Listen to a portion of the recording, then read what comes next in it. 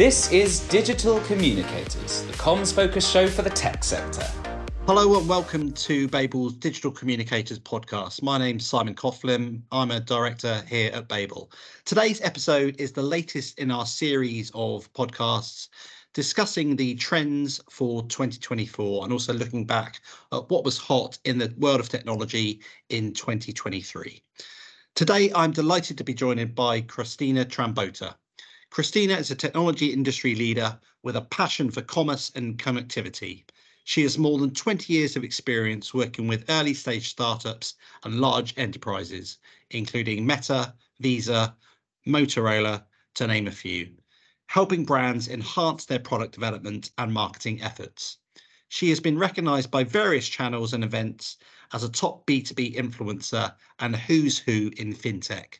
And when she's not building and scaling companies and communities, she enjoys teaching and mentoring tomorrow's leaders. Christina, welcome to the Babel podcast. Thank you. It's a pleasure to be here. Can you kick off by talking about your career to date, what you're up to at the moment, and outline your main passions and interests in the world of technology? Sure. It's quite a variety of a story. I started my career actually in telecom industry, moving into mobility as things evolved, then over into ad tech, then fintech, like in the world of payments, from payment networks to startups and commerce.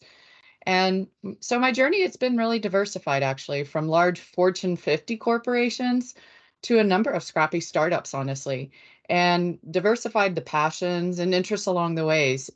One common theme along lot of these different opportunities and experiences has actually been how they've been focused in the areas of product development and marketing, with a mixture of audiences, a lot of different international regions, as well as the mixture of outcomes, different times, different trends, always evolving, of course. And with like where my passions actually lie, it's really in things that can scale. Because I've started with a foundation in my earlier days in my career working in mega corporations, where you see what is scale, what is this, and that's the way everything was. However, honestly, now about half of my career has been in early startups. And when you're in an early stage organization, bringing things to scale and actually understanding how can we take this out to the masses, that is a huge passion of mine. And so it enables me to have ongoing learning as well as always evolving with different opportunities out there, different results, different challenges, and different ways to actually make things work globally. Because it's not only here in the US where I'm based, but I have worked a lot of international markets and different regions. Every place has its unique twist, turn, and I would say technique for success. Great. And when it comes to the last 12 months, what's really excited you in the world of technology? Yeah, the last 12 months, I think we all know it was quite a year, right? When you look at it, I would say the greatest excitement for me has actually been coming in scaling because I've been working, selling and scaling a number of different environments. And 2023 has been a time of a lot of change, from watching and being impacted by the increase in interest rates to economic corrections, especially when you look at some of the industries I've worked in. They have had a lot of impact. And I would say anyone in anything related to funding and startup community, they are aware of that, especially watching how these organizations and their products, operations, and everyone can sell and actually still succeed. There are still a great number of opportunities that they can bring in revenue, refine margins, focus on what is going to bring in that improvement. And personally, I see the excitement coming in from innovation, whether it's finding that way to actually accelerate and grow with clients, whether it's a new channel or new product, or making some sort of new pivot. Maybe they're going into a new category or a new definition that they're trying to bring out in the market. And this is especially true when you really don't have full product market fit. So a lot of extra time might be required, but you don't always have it when you're in these smaller organizations. Clearly, when you're in a smaller private organization, you only have finite resources. So being efficient and trying to drive it to scale is really important. As part of this series, I've been asking people for their views on the big topic of 2023, artificial intelligence. Do you think that AI has been overhyped in recent months? I would say it is definitely at the top of hype or in its peak of hype cycle, as people like to refer to where hype is and how they define it. I definitely think it's up there. I think it's overhyped in ways where people have seen it as completely magical. I also think it's been overhyped when it has actually been used as just a sales term, where instead it's actually almost like a color where someone is using it to paint it on their business or their brand or their products. However, I would say let's look at this from a path of opportunity because it really can lead to some new channels, some new customers for any business out there, as well as new ways to actually serve them. Because AI actually has been around for years now. What's newer in the last year or so might be generative AI and how it's exploded, scaled out, being used across many more organizations and layers of ecosystems that people thought might never be possible. However, AI itself, it's actually been used for many years and actually by a lot of the oldest industries that are out there. I think of those that are the foundations of my career, such as communications and commerce and payments. And when you think of that, AI has been in existence and part of that for quite some time. But now what we're noticing, it's bringing in enhancements to honestly every software platform that you see it continuing to change. And I think it's going to continue in a way where we're noticing its impact. And not only at the enterprise and business level, but down at the consumer level.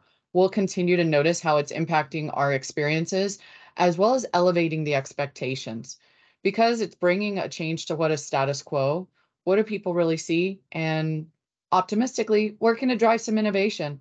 And a lot of them are out there, but I'm going to continue following it and pretty optimistic of where it can lead. Completely agree. I think that there is lots of optimism to be had around AI and its potential for enhancing enterprise productivity. Do you think, in terms of timescale, we will now see some more tangible benefits of AI in the enterprise in the coming months? Yes, definitely. We're going to see it in the coming months, although in some industries, I would provide the caveat that it might take a little bit longer.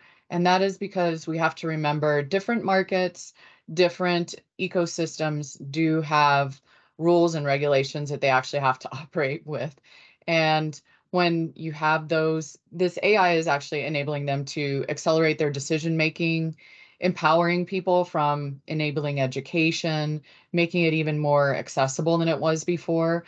And I'm actually optimistic that learning and understanding will help accelerate things such as decisions and things, whether it's law, policy, broader business decisions, even in topics going into things like healthcare, where it can actually help people not only learn, better understand, and better diagnose something. But the human experts, they're still required because although the AI is actually going to accelerate it, I think those who have that expertise, they know where those fine lines are. They know what is going to be approved or accepted in these ecosystems and what it will actually take to drive it forward, whether it's the data, the insights, or the acceleration overall. And alongside the obvious benefits of AI, we've seen a lot of discussion around regulation, ethics, and I know that you've written previously about the topic of responsible AI. How do you define this responsibility? And in your view, how can enterprises ensure that they act responsibly in its use? Great question. And yes, it's a passion point because there is that line of what is responsible use. I would say responsible AI is summarized in a few points. Where is the data actually from? How is it actually selected? And when you look at this in the environment that you're operating in, is there a specific rule, regulation, or multiple ones that you actually have to know how to apply and you must actually operate within? And when you're looking in this information, how can that impact your next decision?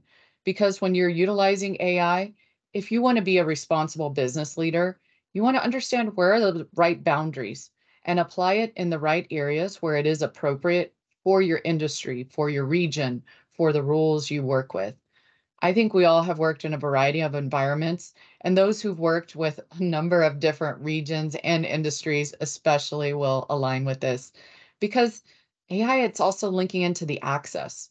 Where is this data actually coming from? How is the information going to be shared? And if so, if it is actually being used, both the information as well as the AI side, is there a disclosure that needs to take place? If you need to share that in the results, I think some of this is already coming up in a manner where we're noticing this in guidelines. Sometimes it's maybe a nice to have, not necessarily a must have. We also see this further developing where some are going to mandate this because if they do not show this in the result or in the output of a specific tool or a platform, many will actually bring up more questions. So I think those are great examples of being responsible, as well as reviewing the information. And if you are the one actually who owns the data and you're managing this data and information, make sure you have the right guardrails in place. They're called a number of things depending on your industry. We're noticing those advancements globally as well. But truly, time will tell. Time is going to tell us what is going to be that right balance of where is the control, where is communication on what is being used, who's supplying the information, and where all of those boundaries actually are. I think the way this is developing in 2024, we're noticing that it's going to be very popular. More techniques are coming in. We're going to see this coming down and impacting more people, even at ground level, not just high level organization. But the data, it's the most valuable asset out there. And so we have to always remember, how is it having an impact? Where can we drive innovation? But driving more with it, we need to make sure that you have the right rules and considerations in place because it's still in the early stages. There's a great opportunity out there, but we need to make sure we're being responsible and ethical when we make the business decisions, and whether it's ecosystem or at the enterprise. And outside of AI, what are your top tips for the tech that's going to be most influential in the B2B world this year? Throwing a curveball, not just in AI, so even broader. Even broader. Okay, yeah. In B2B, I do think, of course, AI is going to be underlying across a lot of them. But let's take this back a level. I would say, first of all, let's start with what I was just discussing on the data level. I think that collaboration and information, that's going to come top of mind. And so anyone working in that, whether you want to look at it as big data or deeper in the data space, understanding that is going to be elevated. Innovation, I think the acceleration and pace of it is going to go crazy in the upcoming year because they're due to increased automation, whether you look at it from AI, LLMs, everything that is possible now that is going out there in the last year, those advancements are going to bring and enable more power and more human-like experiences. Another one would be the preference, because I think looking at it from an experience perspective, all of us are consumers out there. We want to prioritize what is right for us and what is right at a broader ecosystem and environment level. I do think that things on the environmental impact perspective, whether you want to look at it as ESG, social responsibility, environmental impact, I think that's going to be expected, not optional. And that's especially true on a global basis. But we'll see it accelerate faster in some markets more than others. But my favorite one I'd love to throw in there would actually be on the education side. And as someone who's been an educator for many years, teaching subjects from marketing, digital, innovation, or product, I think we're at a point where the costs are going to continue to decrease and we'll see increased access to it and more real world experiences, such as human relationships, human experience. How does it actually work and apply for all of us out there? Understanding those customers, that is going to be important for anyone to succeed. And I think education is something that is underlying across all of that, and prioritizing it will help everyone be successful at the end. Another topic which I know is very close to your heart and it is very important to us here at Babel is the topic of global warming and the potential for technology to reduce the impacts of climate change. Christina, in your view, what types of technology do you believe have particular potential in this area? For sure, I see it's a number of different areas where tech can make an impact. And I think I'm going to answer a little more at a macro level because this can go across a number of technologies as well as industries and ecosystems where it can make that environmental impact. First of all, would just be efficiency. Understand what are our natural resources and everything we're working with in these different areas and the environmental impact associated, from basic resources such as air, water, to the pollution and how broader tech, our broader ecosystems, all of us as consumers and participants, how can we impact that? And then I would say across companies and industries, it can go from technologies or the techniques they even operate within. It doesn't necessarily have to be their actual product that you think of when you think of their brand or business, because they can have an impact in a number of manners. From looking at it in terms of how are they reporting on their business? How are they being responsible for their results? Are they doing this in a manner where they are manufacturing products? Is it something where they're actually creating a recycling program or something like that? It doesn't always have to be directly in their product or in their business. It could be in the use case where they want to make the use case even longer for a product, where in the past, maybe they were incentivizing it to be a shorter lifespan.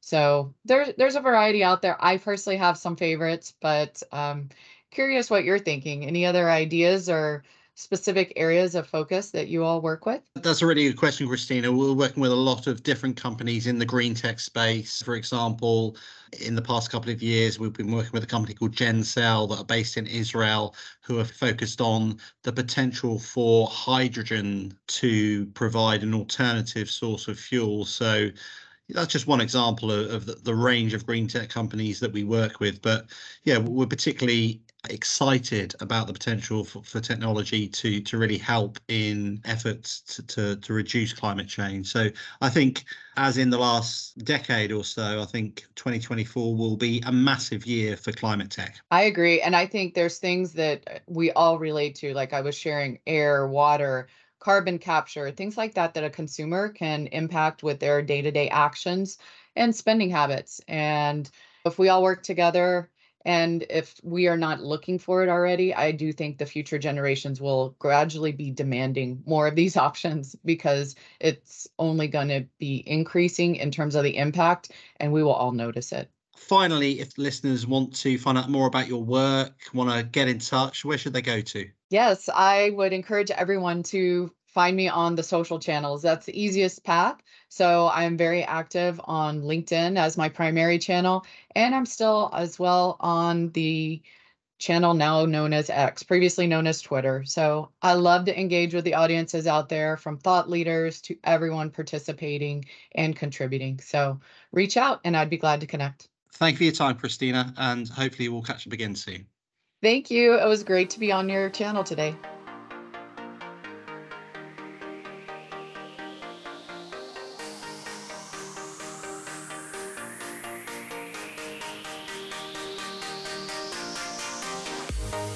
For more information about Babel and other episodes of this podcast, head to www.babelpr.com/podcasts.